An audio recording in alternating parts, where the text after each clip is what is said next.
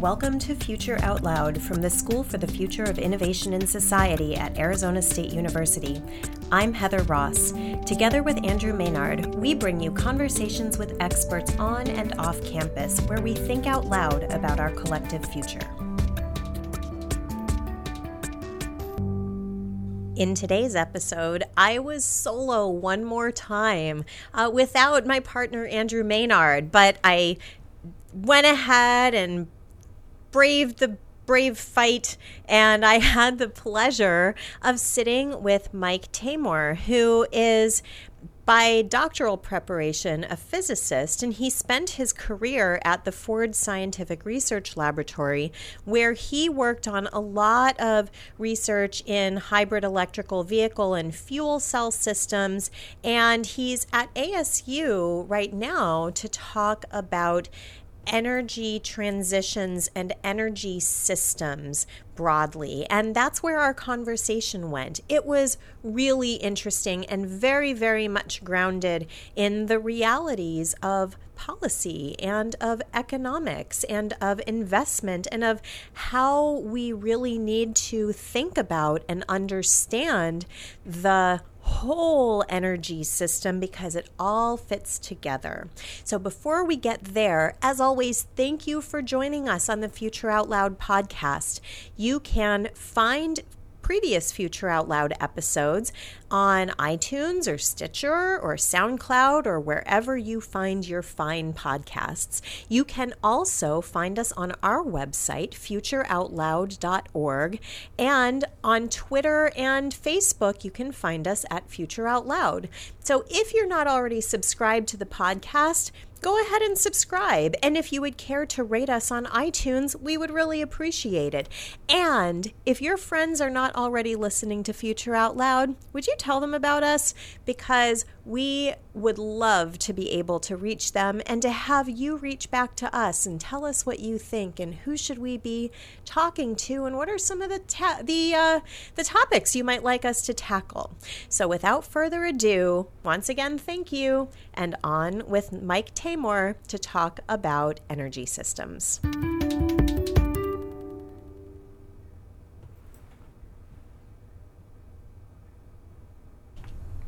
Actually, it's a good thing I'm really tired and my throat's a little hoarse because then my voice comes down a half an octave and it sounds much better. Me too. I have to worry about that too. I always sound squeaky on recordings. Oh, I can't imagine that. I know I sound squeaky, but one of the things that I've learned is that listening to yourself on a recording is very bad. It's terrible. Yeah. It's one of the most brutal things. Yeah. Yes. All right. Very good. Hi, Mike. Morning. Thank you very much for being here. I'm excited to talk with you about energy transitions and energy systems. This is something that we've talked about on the podcast before with our mutual friend Clark Miller, notably. And you've been doing work in this area for a long time, starting in the transportation industry. But now that you are retired from that? Yes, I retired last December. Congratulations. So you should be busier than ever based on the pattern of people who retire, yeah? Yes and no. Yes and no. I'm having more fun. Oh, excellent. Well, hopefully your visit here to ASU is on the fun, falls into the fun column. And we at least have nice weather for you. Mm-hmm.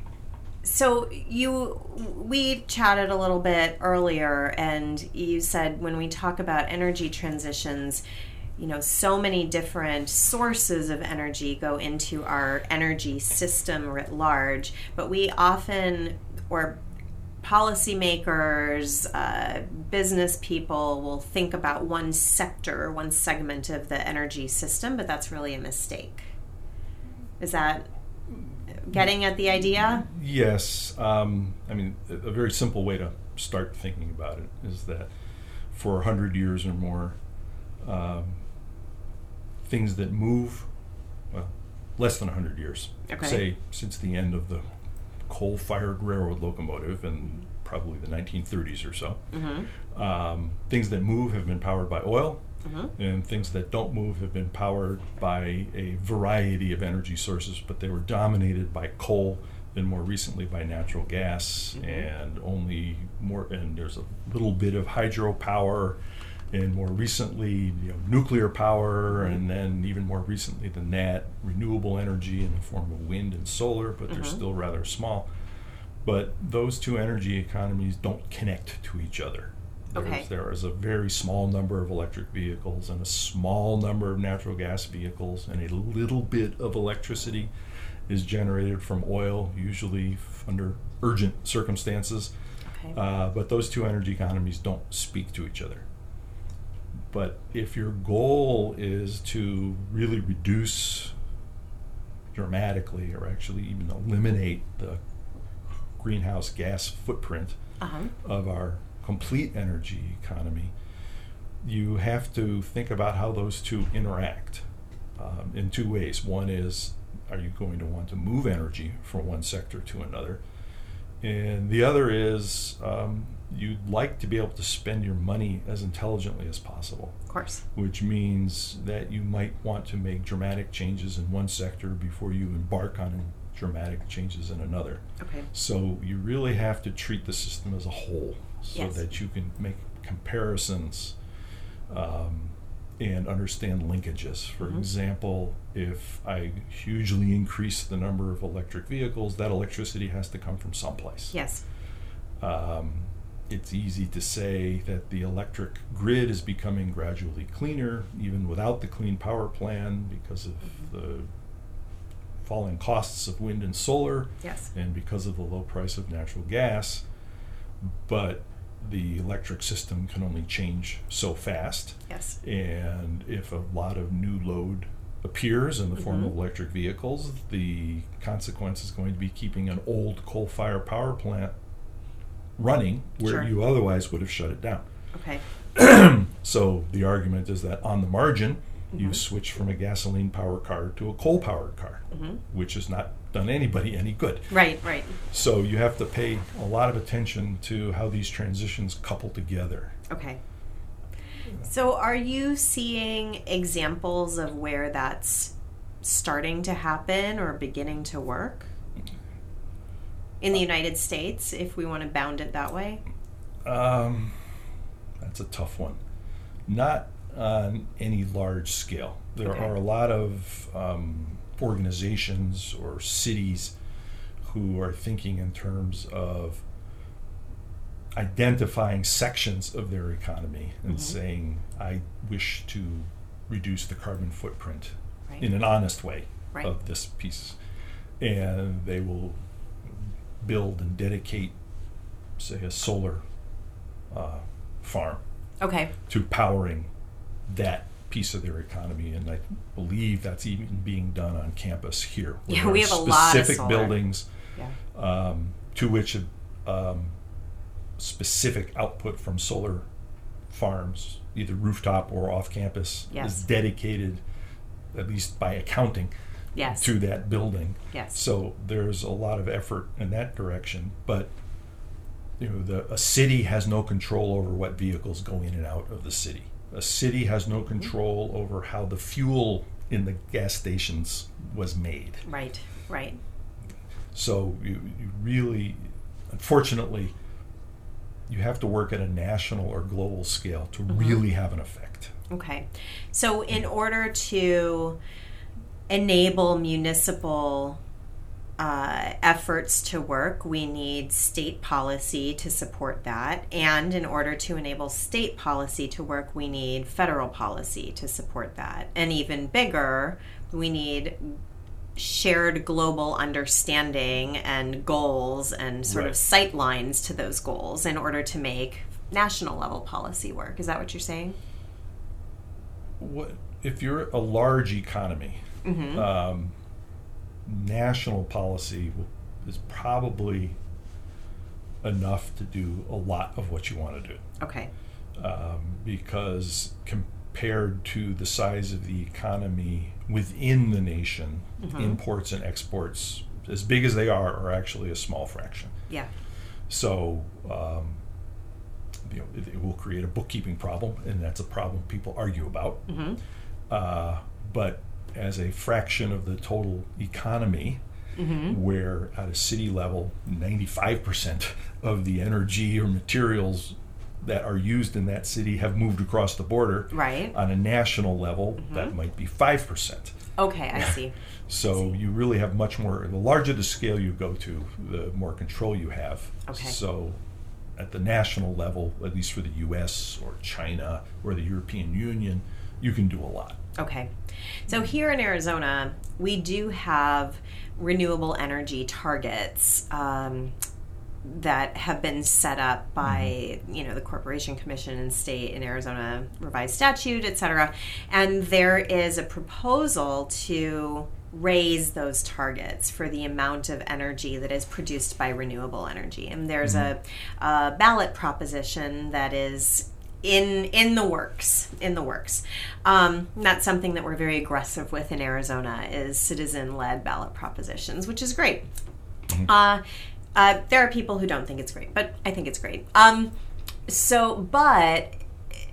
when we think about energy as a system, and when we think about the need to move sources of energy across systems and across boundaries, and we think about state boundaries, then maybe the state level initiatives really need the underpinning of a federal initiative in order to be successful. Is that what you're getting at? Okay, I don't know anything about what Arizona is trying to do. Sure, the one thing fine. I know is Arizona gets a lot of sunlight. So, True. Indisputable. But you also have to be a little bit careful, and it's very natural that people think the part of the energy sector or the energy issue that they're worried about is by far the most important. Sure. And if you just solve that problem, you'll be 80% or something done with the problem. But if you think in terms of the CO2 footprint of human activities, it breaks up into roughly 3 equal pieces. Okay. It depends on where you are, what country you're in, what part of what country you're in, but just as a very simple way of thinking, about 1/3 of the CO2 comes from transportation. Wow. About 1/3 comes from electricity. Okay. And about 1/3 comes from all the other stuff that people do: heating, cooking, keeping buildings warm, melting glass, just industrial heat, space heat, warming water for various purposes. Just that. It's a long list of activities. You'd never be able to make a complete list. But it just involves burning stuff. For some purpose. Okay. But when people talk about energy or clean energy, they generally are only talking about electricity. So yes, we could make a lot of progress on reducing the CO2 footprint of our electricity. Yes. But we have much more to do than that, because our goal isn't such a small reduction to really achieve the global warming goals that many people haven't agreed to, but sort of the goal that is most talked about, to try to limit the average temperature rise for the entire world to less than 2 degrees centigrade, or in Paris 1.5 degrees was discussed. To achieve a goal like that requires much bigger reductions, 80%, 90% reductions. You have to work on all of the sectors. All 3 of those major sectors. Yes, and the other element that is often forgotten in this discussion is the time scale. Okay. We're talking about achieving a large part of those reductions within the next 30 to 40 years. Which seems like a whole long time now, but it creeps up. But here's a very simple way to think about it. Okay. We're not talking about local issues. We're talking about massive industrial issues, rebuilding of an energy economy. Yes. That means big capital investments, power plants, and transmission systems, and new types of chemical refineries and things like that.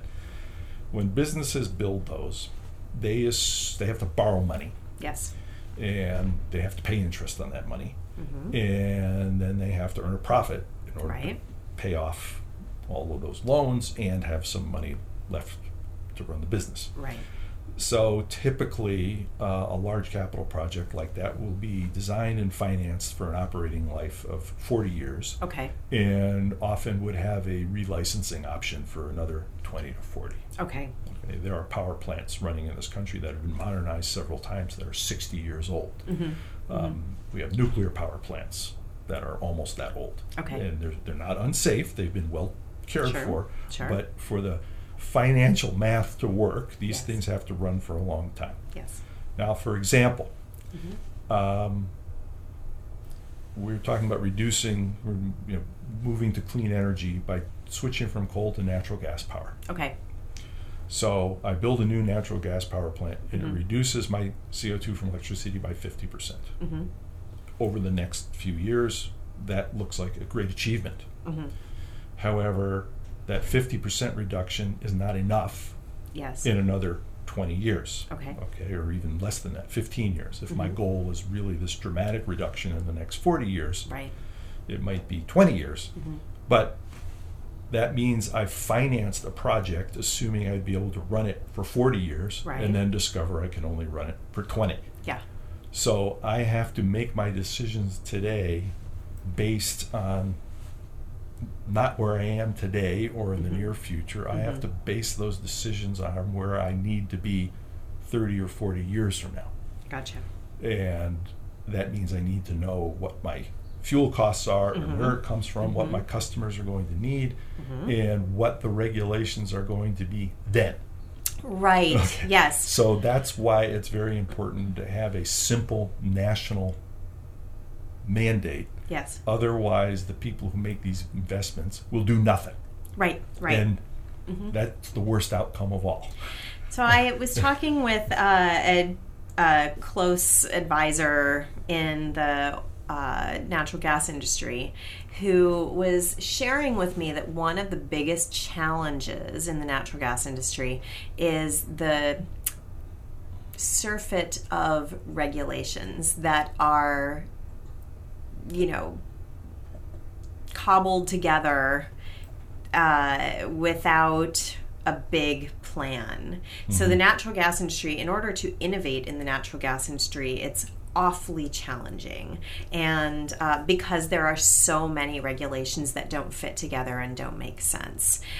Is that and there's of course been discussion of regulations in the last year or so, and this effort at the federal level to get rid of regulations, which I think that if we framed it as reevaluating all of the federal regulations that exist in every industry and understanding what is helpful and what is hamstringing, movement forward, and revising and simplifying, that could be a benefit. But that's a very long way to ask, is the federal regulatory cobbled system an impediment to meaningful energy transitions? In many ways, yes. But it's Okay. for reasons that are very understandable. Sure. Just like where everyone thinks the problem they are working on is the most important problem, we tend to regulate by activity because it's only possible to be an expert in a few areas of activity. So you end up with what you call chimneys of regulation. Okay. And that's inevitable. You need the expertise, you need the information. Also, the regulation tends to be reactive. It tends to be about preventing behaviors. It's very rarely about achieving an outcome. Okay. Yes. Exactly. That's been my my experience in healthcare as well. Right. But it's all very understandable. The other thing is, and it sort of sounds insulting, but it's very understandable. Regulators will generally want to regulate what they can count easily. Yes.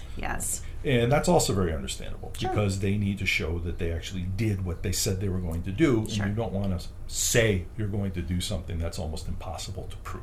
Absolutely. So we regulate process, not outcome, based on process. Or regulate behavior, and we mandate technologies, because that's the other way to do it, is to have things that you count right? Yes. Is you can count the amount of some material that got used, or you can count the number, in this interesting example, of electric vehicles. Yes. Yes. That doesn't tell you anything about how the electric vehicles were used. Absolutely. So one of the big problems we have is we have a situation where we want to do more than regulate behavior.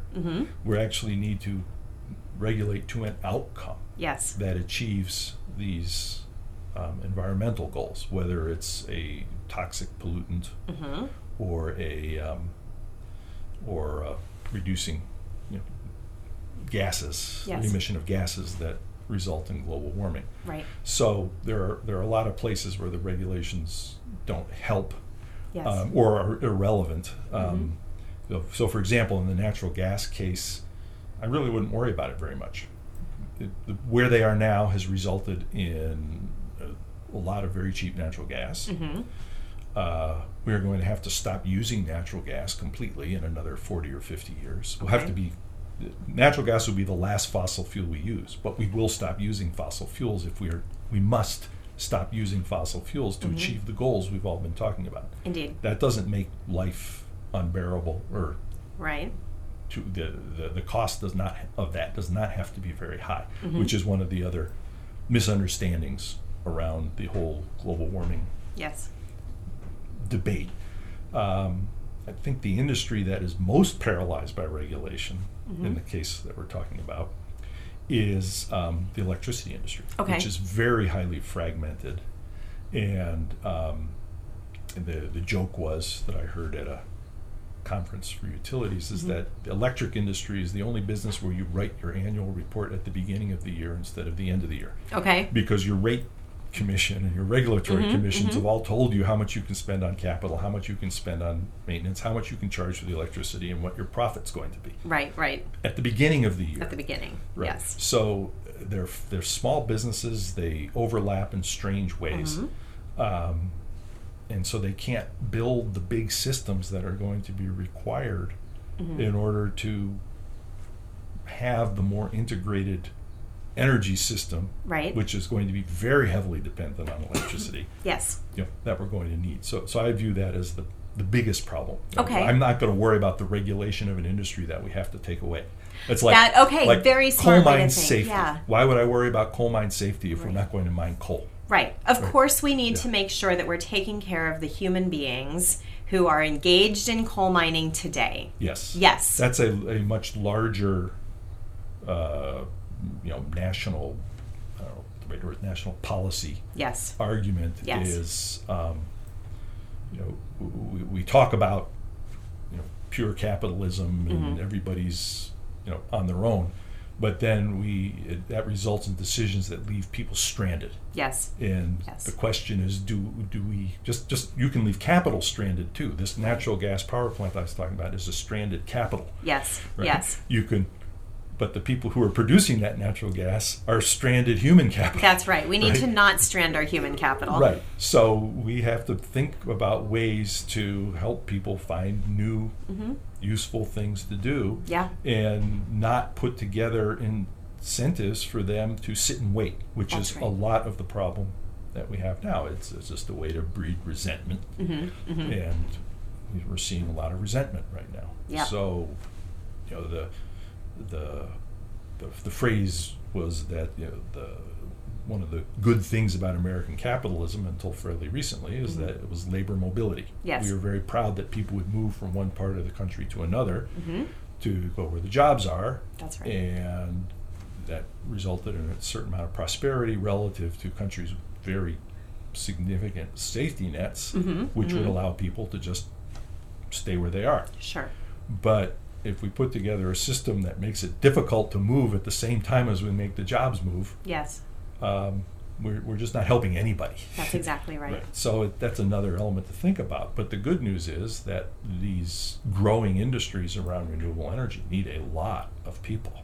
They sure do. And there are now Is it double the jobs in solar? solar than in- and wind together are 10 times the jobs in coal, oil, and natural gas, if I remember the numbers. 10x? It's Wow. it's I'm trying to remember the comparators.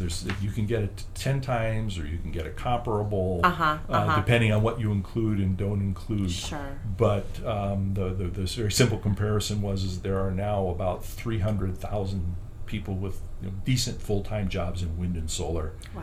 And there are, what was the number? The employment in the entire coal industry was 55,000 or something like that. Wow. That's I don't remember. astonishing. Don't hold me to Yeah. the exact numbers. But ish. But oil and gas employ a lot of people, so maybe together all the fossil fuel is roughly equal to all the renewables. Okay. But which is growing and which is shrinking. Absolutely. Right. So skate to where the puck is going to be. Right, but we Yeah. have to help people Of course. do that. Right, and there's a lot of places where, in terms of education and helping people move instead of helping them stay, Yes. retraining that we don't do, that would be really extremely cost effective. That's not my expertise, though. Well, but that's something that we do here at the university. And, Right. Michael Crow, our president, was just speaking Yeah. at a conference that American Enterprise Institute sponsored. He talked about post 12th grade education. We Right. should really be thinking about an opportunity for lifelong learning for every American. And lifelong learning can include a 4-year university, a community college, job training, Right. job retraining, mid-career kinds of things. Right. We ought to stop maybe segmenting and sort of this is the linear approach.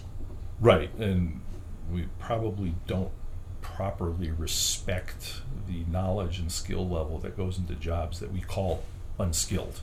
Absolutely. You probably have to know an awful lot of interesting stuff to have a safe, productive day in a coal mine. Absolutely. So these people That's are right. not, limited. These robots. are highly skilled workers. But we Yeah. have to view people who do that type of work as skilled, and but skills can be learned. Yes. So when we say continuing education, we're not saying, why don't they get a master's degree in sociology? Right. Okay, we're saying, you're not stupid. That's right. You've done something complicated and dangerous for your entire life. We will help you learn something else that's complicated and Yeah. dangerous, like repairing wind turbines. Exactly. How can we leverage the expertise that you have? And I think you make a really good point. You bring up a good point that we miss a lot in the conversations around how do we transition workers from one sector to a different sector, whether it's in energy or any other sector. Energy, of course, is huge. It's something that we really need to think about. But I think that we separate the idea of workers from experts. And the reality is that workers are experts in their work. Yeah. And we really need to honor that. Right. Well, we've also wandered very far away from what I really know about. Well, except that you've spent a lot of time thinking Right. about the big picture. And one of the Right. things that you said to me that I think is striking is that we have to think about the whole system. Right. And when you frame the whole system in terms of the whole energy system is transportation, electricity, and everything else. Right. But we also need to think about the human pieces of that Right. system, the financial pieces of that system, and it all fits together. It's But complex stuff. what I always try to apply to this, though, to kind of just bring everything back to one theme here, is that we can use this transition to use is an unfair word because it sounds like some sort of a utopian dictate, and that's not what I'm getting at. But if the people who do the investing in this and the people who or actually could find new, better employment in this, really embrace it. Okay, there's a lot of room for a new world of of wealth and prosperity just from executing the transition itself. Absolutely. So I always use a variation on that, sort of the Quakers motto. Yes. Is that you can do well by doing good. That's right. Right, and this is a huge opportunity to do well by doing good. Yes. As the renewable energy industry grows and electric vehicle industries grow, however they're coupled together, the people who are growing wealthy and the people who work in those industries are going to grow in influence. Yes. And there's going to be sort of a tipping point. Mm-hmm. And the question is, how far are we from that tipping point? Because there is a fear that it is impossible to make this transition, or it will be so expensive that the economy will be destroyed and the way we live will be completely remade in a way that some people might like, but a lot of people don't like or are not prepared for. And that's really not true. Right. Okay, there are a lot of studies, and you can do some fairly simple math, and that's what I do, is try to bring this back to fairly simple math to show that it's not free. Right. But it's not a deal breaker either. Okay. And if we the improvement in society at large, as well as the global environmental impacts, at least in my opinion, are easily worth what in the end is a fairly modest investment. Right? If as a society we have a decision-making machine that approved writing the check for $8 billion to fight all these wars in faraway countries, why can't our decision-making machine write a check that's a fraction that size to change our energy, to at least start the change in our energy economy? Yes. That would result in eliminating the need for getting involved in these faraway places, improving our quality of life, improving our economy, improving our moral standing in the world. It seems like a bargain to me. Exactly. But again, you don't see that bargain unless you look at the system. That's right. So we need to look at the whole system so that we can see the math of the whole system and how it works, and then decide to make that investment. Yes. Very good. Thank you very much. That's, just a little thing for us to do. We'll just check that off the list, Yeah. We've solved that. Cancer is next? That's right. Let's do cancer. Okay. Okay. Yes. Thank you. For more where that came from, check out the School for the Future of Innovation and Society at sfis.asu.edu.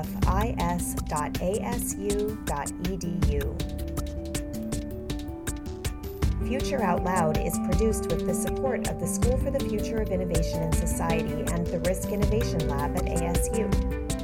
Mark Van Hare created our music. Esmeralda Parker is our production assistant. Our website is futureoutloud.org. Subscribe to Future Out Loud on iTunes or SoundCloud or wherever you get your fine podcasts.